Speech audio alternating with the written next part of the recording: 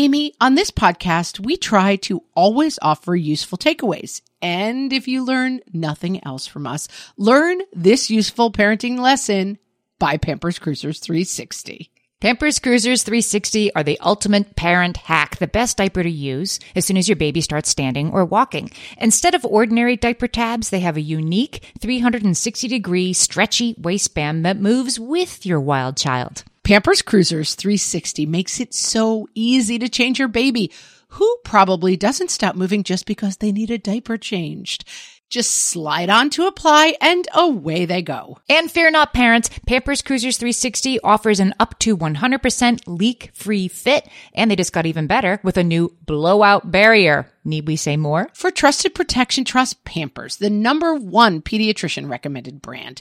Download the Pampers Club app today and earn Pampers Cash. Then redeem your Pampers Cash for exclusive Pampers coupons, savings, and rewards. Only redeemable via Pampers Club. Pampers Cash has no cash value. Welcome to Ask Amy from What Fresh Hell, laughing in the face of motherhood, solving the parenting question of the week so you don't have to.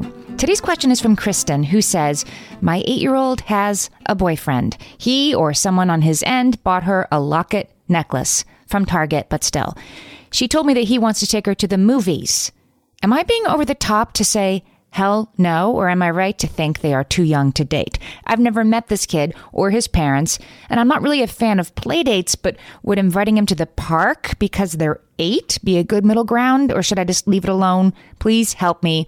P.S. She is my oldest, and this wasn't an issue when I grew up. Girl, same. Kristen, yes, 8 is definitely too young to go on dates. But I think the good news is it's also definitely too young to understand what going on a date even really means. It's not too old for boys and girls to play together. My kids at this age were definitely having play dates after school with the opposite sex. So I guess I'd start with your daughter. I'd make sure that she wants to be friends with this kid, that there's no discomfort or unease or sense of obligation.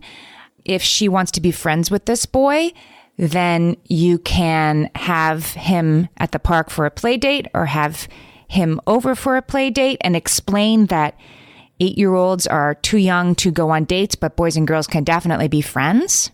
That's if the feeling is mutual. She shouldn't feel obligated to wear the necklace. I think, probably talk to the parents about that and just say, like, I feel like she's a little too young for this, but I want them to be friends if that's something that your daughter wants.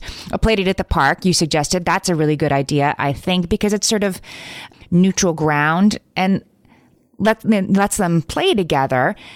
But yeah, you got to make sure you're on the same page with the other parents.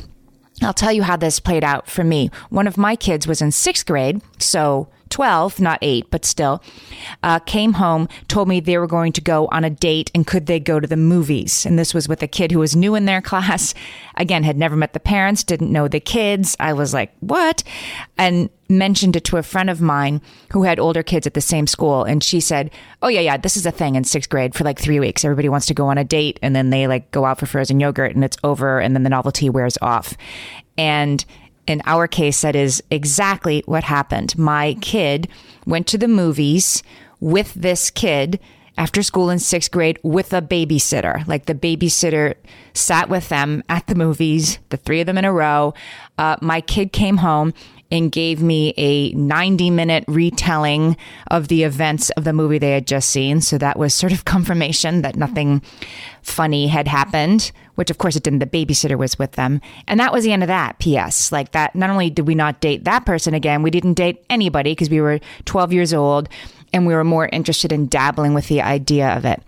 So yes, 8 is too young to date. 8 is too young to probably wear a necklace from your boyfriend, I would say. But it's not too old to be friends with the opposite sex. So if your daughter is interested, try to reframe that as a friendship that you can support in a boys and girls can be friends kind of way. But yeah, I'd go to the parents as uncomfortable as it is to call parents that you don't know, I did in this situation call the other parents and say like, hi, we don't really know each other, so our kids think they're going on a date. And I was glad we did it, because in this case, I was relieved to find that these parents were definitely on the same page as me and were the ones that suggested the babysitter being the chaperone. And that was something that worked for everybody.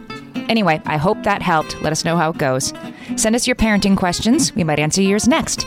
Email us questions@whatfreshhellpodcast.com. Thanks for listening.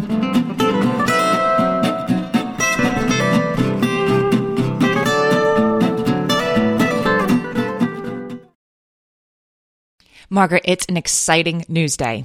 An exciting news day indeed, Amy. A few years ago, we launched our first spin-off podcast, Toddler Purgatory, hosted by the hilarious Blair Brooks and Molly Lloyd. And guess what? Now Blair and Molly are back with their all-new podcast, Unsticking It. You know Blair and Molly as two busy moms and actors, and somewhere between potty training and the pandemic, they both felt like they lost their creative kaboom. In their new podcast, Unsticking It, they are going to talk about how all of us can get back to what lights us up after motherhood. Amy, I need this. Me too. And Blair and Molly will be talking to fellow imaginative minds. We're talking actors, artists, and creators of all kinds about how we can all unstick ourselves from whatever muck we're stuck in. Follow, subscribe, and listen to Unsticking It wherever you get your podcasts. That's Unsticking It with Blair and Molly, because sometimes life sucks. If you're a parent, I invite you to join us at the Mindful Mama podcast, where it's all about becoming a less irritable, more joyful parent.